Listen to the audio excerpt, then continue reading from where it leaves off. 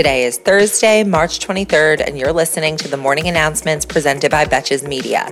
I'm your host, Sammy Sage, and the Morning Announcements is your daily 5-minute breakdown of the headlines that isn't afraid to take a side and roast the most consequential reality show there is, our government.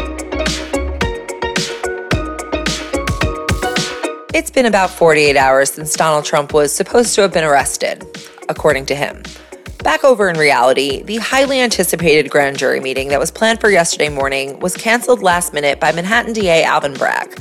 His office did not disclose a reason, though the grand jury was told to be on standby today. So stay tuned for the next chapter of Aesop's latest fable, The Clown Who Cried Arrest.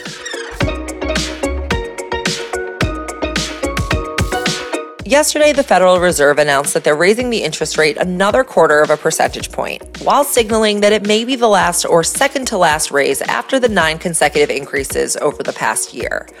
While interest rate increases were projected to continue in order to counteract inflation, the Fed's statement acknowledged that the recent stress in the banking system will likely tighten credit conditions for households and businesses anyway, which could also bring down inflation.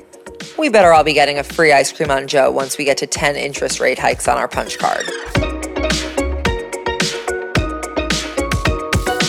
For today's edition of Aspiring Despot DeSantis, Florida State Board of Education will vote next month on whether to expand the provisions of the Don't Say Gay bill to grades 4 through 12. The original law, which is formally called the Parental Rights in Education Law, prohibits teachers from providing classroom instruction on sexual orientation or gender identity, applied only up to 3rd grade, and would punish teachers who violate the rule with suspension or revocation of their teaching licenses. So if teachers aren't allowed to acknowledge sexuality, I assume they'll also no longer be sending only girls to the principal for wearing tank tops. For our final story today, we have an interesting twist in the Fox News Dominion lawsuit situation. A Fox News producer named Abby Grossberg, who worked with Tucker Carlson and Maria Bartiromo, has filed 2 lawsuits against Fox in New York and Delaware, where she accuses the company of coercing her into giving misleading testimony in their lawsuit by Dominion. Her filing alleged that Fox lawyers sought to position her and Maria Bartiromo to take the blame for Fox's defamation of Dominion and their airing of election conspiracies that they all knew were false. The lawsuit goes on to claim that these efforts were rooted in sexism, misogyny, and discrimination that are rampant at the network. Regarding the defamation against Dominion specifically, Grossberg claimed that Fox was understaffed and spread thin, which made it difficult to properly vet the truthfulness of the claims that Sidney Powell made about Dominion changing Trump votes to Biden.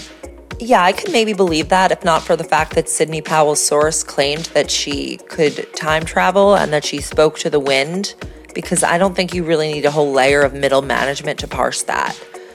Then once Dominion dropped their defamation lawsuit on Fox, Grossberg said that Fox's lawyers coached her to testify in a, quote, coercive and intimidating manner, and they suggested that she should avoid any mention of any male executives or on-air talent, while putting her own reputation on the line.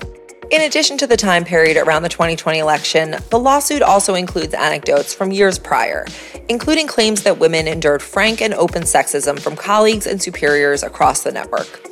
Definitely an interesting choice to be bringing it up now, and not around the time just a few short years ago that there were several books, a movie, and a TV show on this exact topic.